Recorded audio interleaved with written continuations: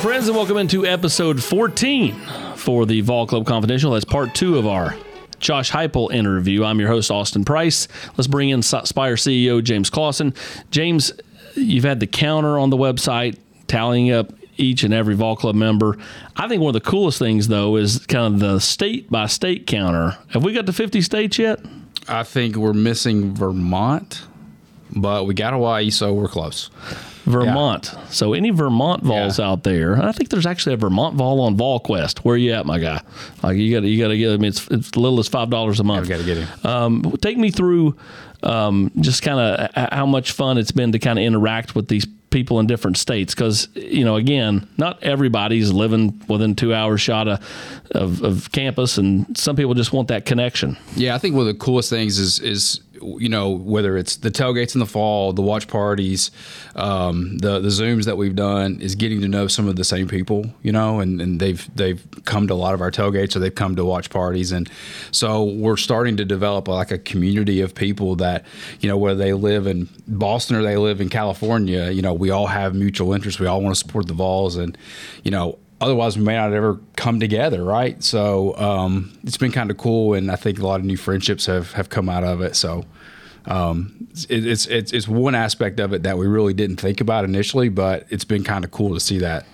Yeah, the Vol Network says from Mountain City to Memphis. The Volunteer Club says from Maine to Montana. When you kind of look at the last 6 to 8 months, the growth, the partnership with Tennessee, which is more prevalent now.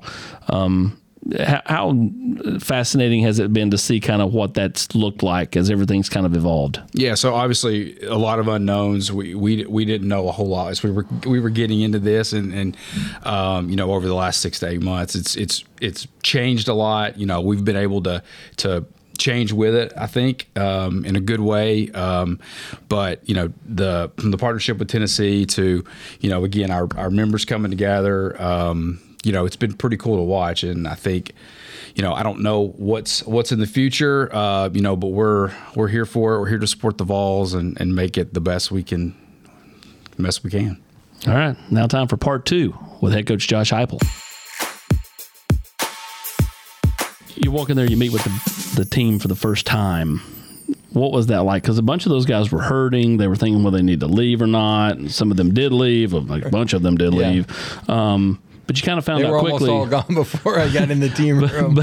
But you found out real quick kind of who you could get in the foxhole with. Yeah, real quick. I think this is the group that chose to stay, right? They didn't choose me, but they chose the Power T, and I did too. And that was kind of the common bond between us. And that opening team meeting, I think, was really important just for them to gain insight and in some ways gain some trust. There was a lot of trust that had to be built in the coming months, but it was really important. And, you walk in there, you don't recognize almost every face. There were a few that I had recruited, so recognized them as I was talking to them. Some I knew were on the roster, some I didn't, and so it was a great beginning spot. So those first few months, like, you just had no juice in recruiting at all, and I just kept saying, look, guys, like, all these other schools are, it's not necessarily negative recruiting. They're just, I guess you could say it is, but at the same time, it's kind of just like, hey, they're presenting doubt, like Tennessee's going to get with an 8-year bowl ban, a 6-year bowl ban, and these parents, they don't know. Yeah. They're just, do I listen to the coach that's potentially going at a program going on probation, or do I listen to the one that's not? So they're trying to figure things out. Then you get a little bit of momentum, which started with Elijah Herring, an in-state kid. Take me through that time. Was it God, we just need something to fall our way? And then when it eventually did, then, started to steamroll a little bit. Yeah, with all the uncertainty outside of our program, you had to create the buy-in from the guys that were inside of the program. Sure. And then you had to start letting people see that. And it's in the middle of COVID, so nobody was really around the program. And so you're truly trying to sell, who you are, what you're doing, and what the culture is, and how, you're changing things while you're doing it over a Zoom call. Nobody gets a chance to see anything tangibly. And one of the hardest things that, myself and our staff went through, and, Elijah's recruitment, him buying into what we were doing was a huge part of us kind of springboarding our first class that we would eventually sign, and smart, tough, competitive. Couldn't pick anybody better to be kind of the tip of the sword on that side of it, and that started to change a little bit of the narrative. Once we got through spring ball, we got into the summer, and people were able to start coming around and being around the facility. They could tell that, there were some things that had changed and were changing inside of Tennessee football. You wasn't that first year, and you go 7-5 in the regular season. Just got some momentum, had some fun, won some games, scored some points. And it just felt like at that point, you got to that point where you actually were able to show tangible proof. And by that point, recruits could be on campus again and stuff. Kind of just take me through that first year. To me, will that be your kind of special group? But just because what they were, what they inherited, and kind of the fact they overachieved to get to where they were. Yeah, these two classes will go down. And I'm talking about the senior classes. Will go down as a group that changed the future of Tennessee football, and in some ways saved it as we started to rebuild the cornerstone pieces to what it's going to be as we move forward. Guys that bought in to us immediately, and typically, there's a lot of pushback when you take over a program from a senior class that just lost a coach. They're skeptical about what's going to happen. They also see themselves, as only having another 10, 11 months inside of the program. It's hard sometimes to get them to buy in and become great leaders inside your program. In some ways, they got to sell, the head coach's vision, and that group of individuals did an unbelievable job of buying in and creating a culture within our locker room, and slowly but surely answering the questions about who and what we're going to be. And there's those questions at every stop. When you start your off-season program, when you start spring ball, when you start your summer training, when you start training camp, how do you handle a win? How do you handle failure during the season? There's all those things that are completely unknown. Nobody has anything to fall back on, and they did a great job of leading us. And you said one of the key things I think is our players and our staff, they do have fun. And that year we had fun competing together every single day on the practice field, but then competing with each other and for each other when we got to game day. And I think that's one of the things that reinvigorized our fan base too, is they saw the way that our players competed. They could tell that they were prepared, and they could tell that they loved one another. That whole offseason, I just felt like, the fans had kind of, they had kind of rose to the occasion for 15 years. And finally they hit their breaking point where it's like, I'm taking a wait and see approach here. And it was a loss, but I think it was the Ole Miss game where they were like, okay, because you're coming off Missouri and South Carolina, 2 wins where you kind of, scored points and flipped some momentum. And then even in the loss at Ole Miss, you could just tell the fans were like, this is our guy. This is, all of a sudden they started to it was like, okay, we're back in again. Could you feel that? Yeah, I felt like they started to truly believe that on any given Saturday, we were going to have a chance to win a football game. And it grew from, hope to belief inside of our fan base. And that's kind of what our team did too. When we started the season, I think we were hoping to win on game day and then kind of moved to, believing that we were going to accomplish those things. And, I don't blame our fan base at all. It's been some tough years, but at the same time, you could tell the passion and the love that the fan base has for our players and for this program. And it's been a fun journey, kind of resurrecting and rebuilding it with them. You get to this year and you got Hendon coming back with all the expectations, and you get off to this phenomenal start. You finally Tennessee finally gets over the hump against Florida. Kind of take me through that game, and especially the last 8 minutes. Yeah, let's not relive the last. But did you? But my point though is did you learn sometimes we just can't take instead of trying to you just got to keep the foot down, because it felt like you're just trying to get that thing to triple zeros at that point. I don't know if we try to keep the foot down and it doesn't work. I'm going to hear it on the flip side of that too. True, I think you're trying to balance all of it, and at the end of the day, it's about coming away with the win. That one got a lot tighter than we wanted to after the onside kick and everything that transpired. I felt like that was an awesome, unbelievable moment. Something that I still will remember forever. That's an important game, and I knew that. From an outsider's perspective, Florida, Tennessee, those were the games that I grew up watching. They were the game in college football when that game arrived every Saturday, and to partake in that, to find a way to be up on the scoreboard and then eventually win it, not in the prettiest of fashions, but to find a way to win. You could feel the excitement, in some ways a sense of relief from some of the fans to go win that game. But were you aware that in the last 7 years that Florida had hit a 4th and 17 with under a minute to go from like 70 yards out to beat Tennessee? They hit a Hail Mary at the gun to beat Tennessee. All these things happened. So like when they got the onside kick, everybody that's a Vol fan's like, oh no, I've seen this again. Yeah, we need to keep Smokey from jumping on the alligator a little bit too early. Then I didn't know the entire history of the game. So you had checker kneeling that night. And I know you thought that was super cool. Man. Do you know the origins of checker kneeling? I do not. So a game you coached in, 2014, Oklahoma, hosting Tennessee, they striped it. Tennessee fans thought, and the administration at the time thought that was so neat that they striped the Oklahoma, that the next year they came back and they checkered kneeling for Oklahoma here as a kind of a rebuttal. So that's kind of where checker kneeling started. When you Let me just tell you, the checker kneeling, there's not a better look in college football inside the stadium. It's awesome to walk out to. Oh, I don't disagree. I think it's pretty neat.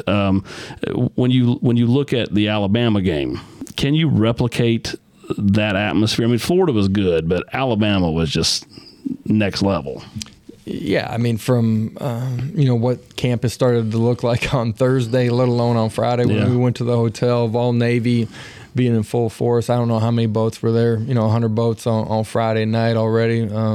Looked like they were having a pretty good time, too. That's going to be on my bucket list whenever I'm done coaching, is to be at Vol Navy. And the drive to the stadium, Vol Walk, I mean, it's something I'm going to remember forever, the orange out. And the energy inside the stadium was second to none, man. It was special. And they handed you the cigar after the game. I mean, your just face, like it was just like I don't even know. I don't think it had set in at that point, but you could just tell, man. You're like, this is cool, man. There were so many ups and downs.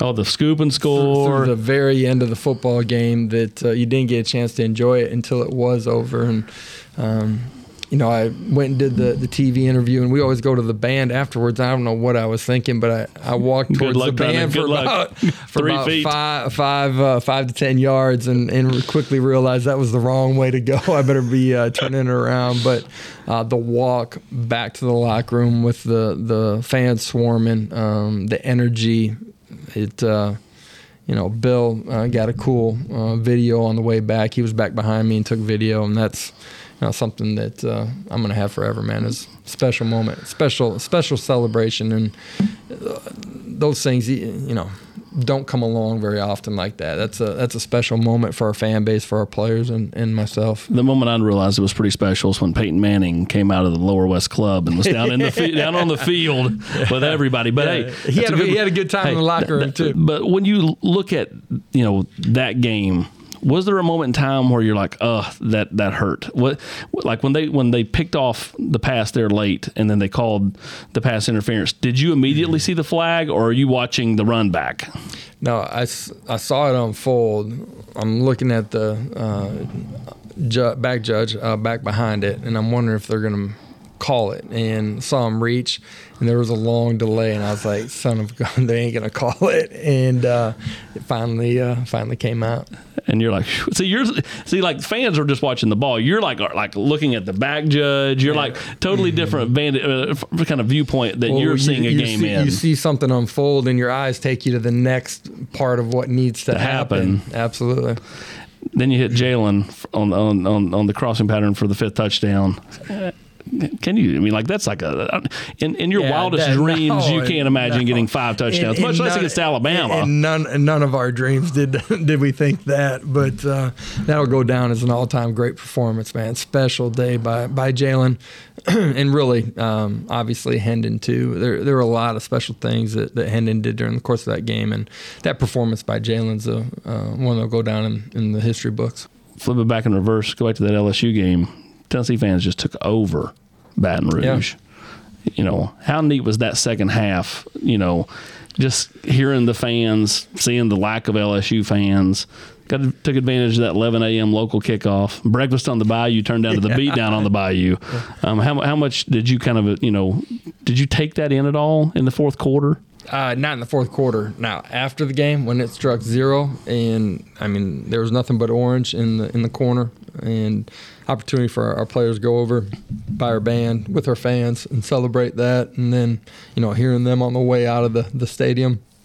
Special day in Baton Rouge. Most special moment that you take with you is what? Is it just Alabama, or is there? After a win, that's so hard.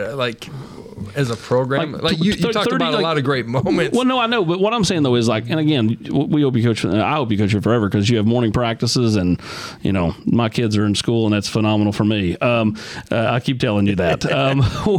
You're welcome. Yeah, thank you. But when you look back 30 years from now, is there a moment in season 1 or season 2? It could be season 1. It doesn't have to be this past year where you had more success. Is there a moment where you're like, that's one of those memories that will just jog to me? I think there's been a lot of checkpoints along the way, and you talked a lot about them, about a lot of them in this 22 season that we had. I think one of the big, milestones for us as a program was going back to 21, being on the road, ranked Kentucky team. Us taking another step in how we prepared and how we competed, being able to fight through the end of the ball game.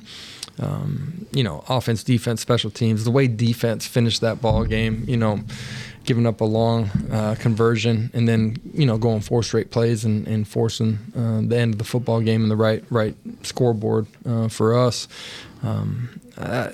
All of those moments are things that, man, I'm never going to forget, and something that as I look back on, these 2 classes of seniors that have left our program, the footprint and what they've, left behind them. You look at 23 and, some key pieces on offense you have to replace. Darnell, I don't know if they get bigger than that. Yeah. That's not named a quarterback. Hendon, obviously, Jalen Hyatt, Cedric Tillman.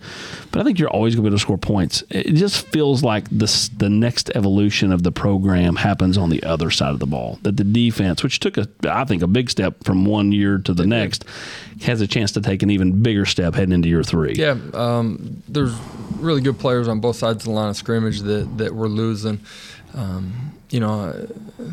That's a great thing and the tough thing about college football. A quarter of your roster you got to turn over every single year, and it comes a great opportunity. And you saw some young guys take advantage of that in the bowl game. They got an opportunity to play and played at a really high level. There's no doubt that we'll play elite defense here, and we're on a journey to get there as fast as we can. I love what we're doing and who we're doing it with.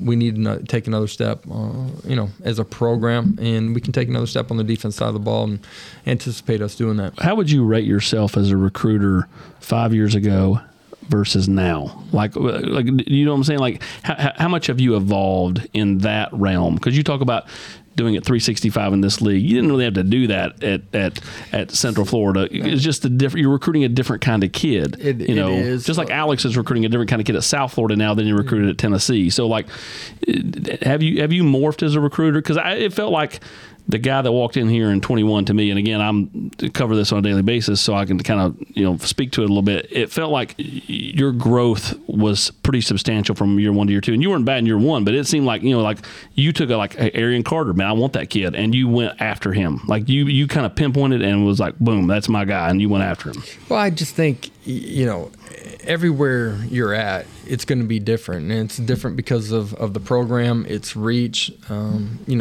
the things are going to be different regionally, what you're competing against, and how you got to go get players and sell your program and what you're doing. And so have I grown? Yeah, absolutely. We grow in all areas, but we've certainly grown on the recruiting side of it too, and we've learned lessons inside of our footprint. How do we be more intentional? How do we do a better job selling the product that we have and making sure that we're getting the right kid too that's going to fit the culture of what we're trying to build. I asked you when you got introduced about every coach steps up here and they talk about putting the fence around the state and building a wall around the state and all this stuff. Right. And that's a bit far-fetched because, kids are going to leave. I mean, but at the same time, you making the state a priority, and you've done that and you continue to do that. What kind of reception have you seen from the in-state kids when you first got here, when you're inheriting all the stuff that's unknown, to now coming off 11 wins? Is it a different feel? Yeah, relationships about communication, relationship building, and being consistent in that. And that's with, people have their boots on the ground, high school coaches. It's with the recruit and his family. I think those things are so important. The longer we've been here, there's a lot more to be able to substantially sell. And it's not just about the future. You're able to point to some of the things that you've already done inside of your program to understand the trajectory of where we're going.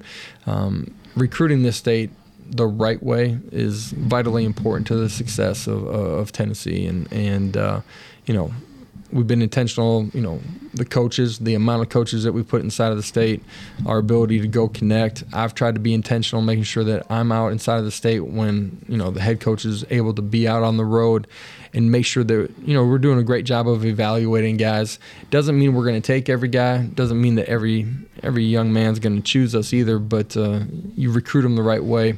More times than not, you're going to be able to win that. All right, we're going to take some social media questions. This from Lane_VFL. Coach, what's on your game day music playlist?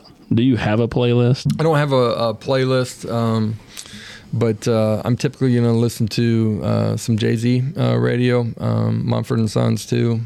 So a weird combination right there, I know. Not a country music guy? Not on game day. Not on game day. What about just when I'm riding down the car, riding to the office? So it's just home, what gets you in the mood for certain things. Absolutely. What did you listen when you were a player? Same type stuff? Yeah, absolutely. This one from Tyler Wright, 1865. Favorite recruiting story? It doesn't have to be from here. It can be from anywhere. Man, recruiting story. To put it in context, BJ told the one about a couple weeks ago that when he was at Texas, a kid, he did this whole 45-minute deal. Kid disappears, goes into his bedroom. Well, BJ didn't understand that there was a kid, or actually a reporter in the bedroom that was verifying everything that BJ had been saying in this meeting.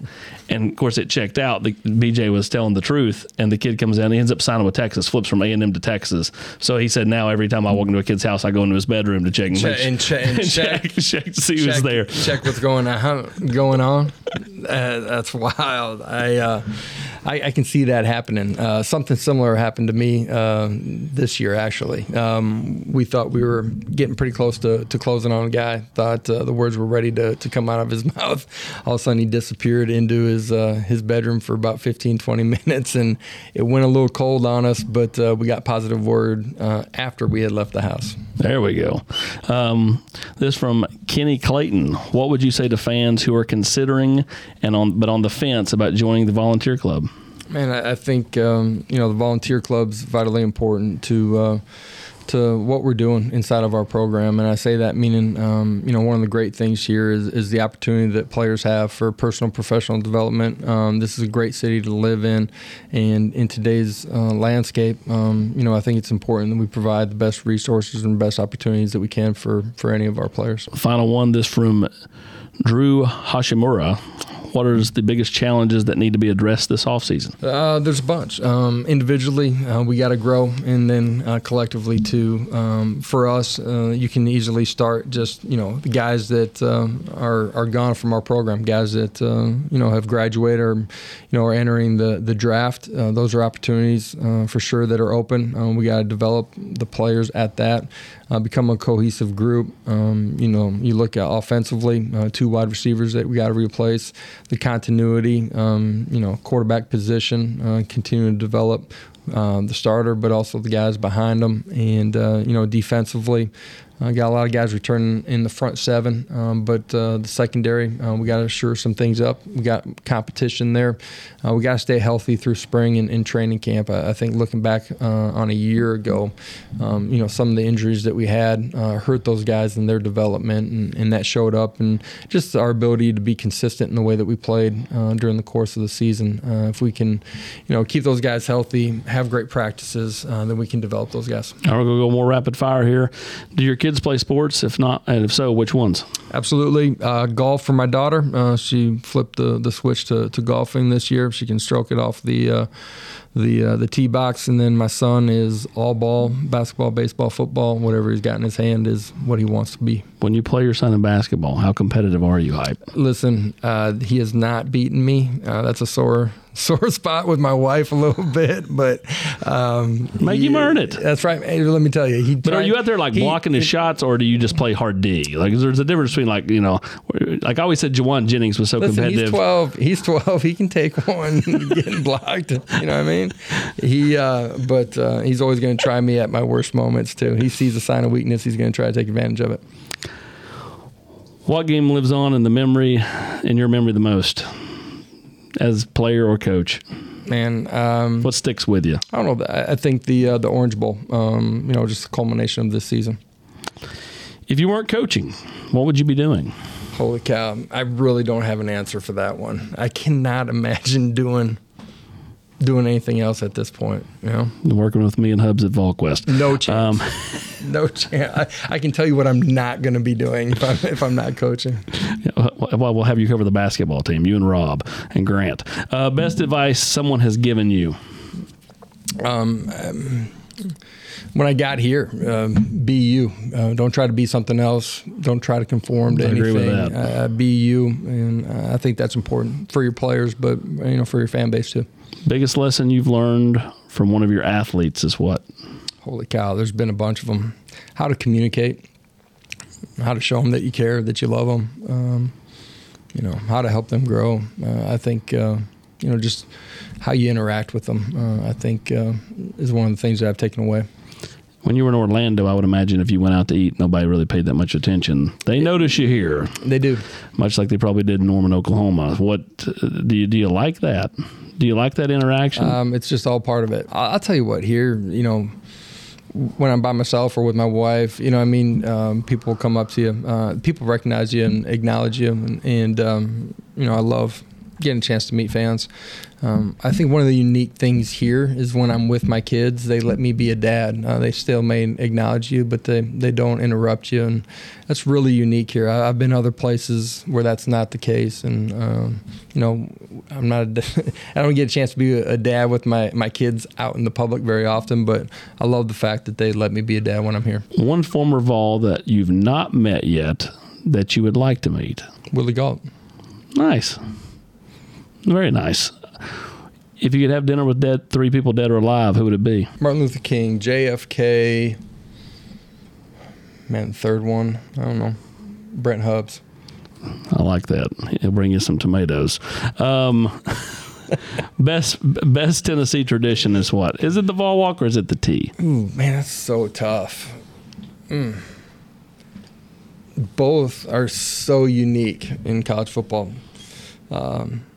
I was a skeptic of the Vol Walk. Everybody talked about how great it was. I was most disappointed they pulled you into the gates at the Orange Bowl. Because, buddy, you should see the area. Go back and look at 2014 Tax Slayer Bowl. Yeah. The amount of people at the bowl game was silly. And that's why I was like, I can't believe they're going to pull them through the gates. But keep going.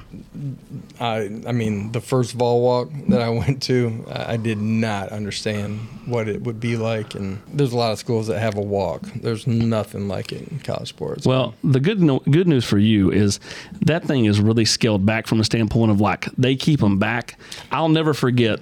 I was a young kid when Coach Fulmer got let go in 2008, and at that point I'm shooting highlights. So I'm right in front of Phillip the whole way down the Vol Walk, and I've got somebody grabbing a hold of my belt to make sure I don't fall. And the amount of people that were literally shoulder to shoulder with me as I'm going down backwards was wild. And that's how it was for a long time. And then COVID happened and they pushed everybody back. So you do get the benefit of a little bit of a buffer. There was no buffer before COVID. It was right on top of you. You're a big uniform guy. What's your favorite combination? I know you let the players decide, but if coach is picking, we actually do let the players decide. If you got to pick a game, are you going just orange on white, or do you like white on white? I love the traditional uniforms, as good as it gets. I think the dark mode jerseys this year with the helmet combination, pretty special. We'll get you out the door on this one.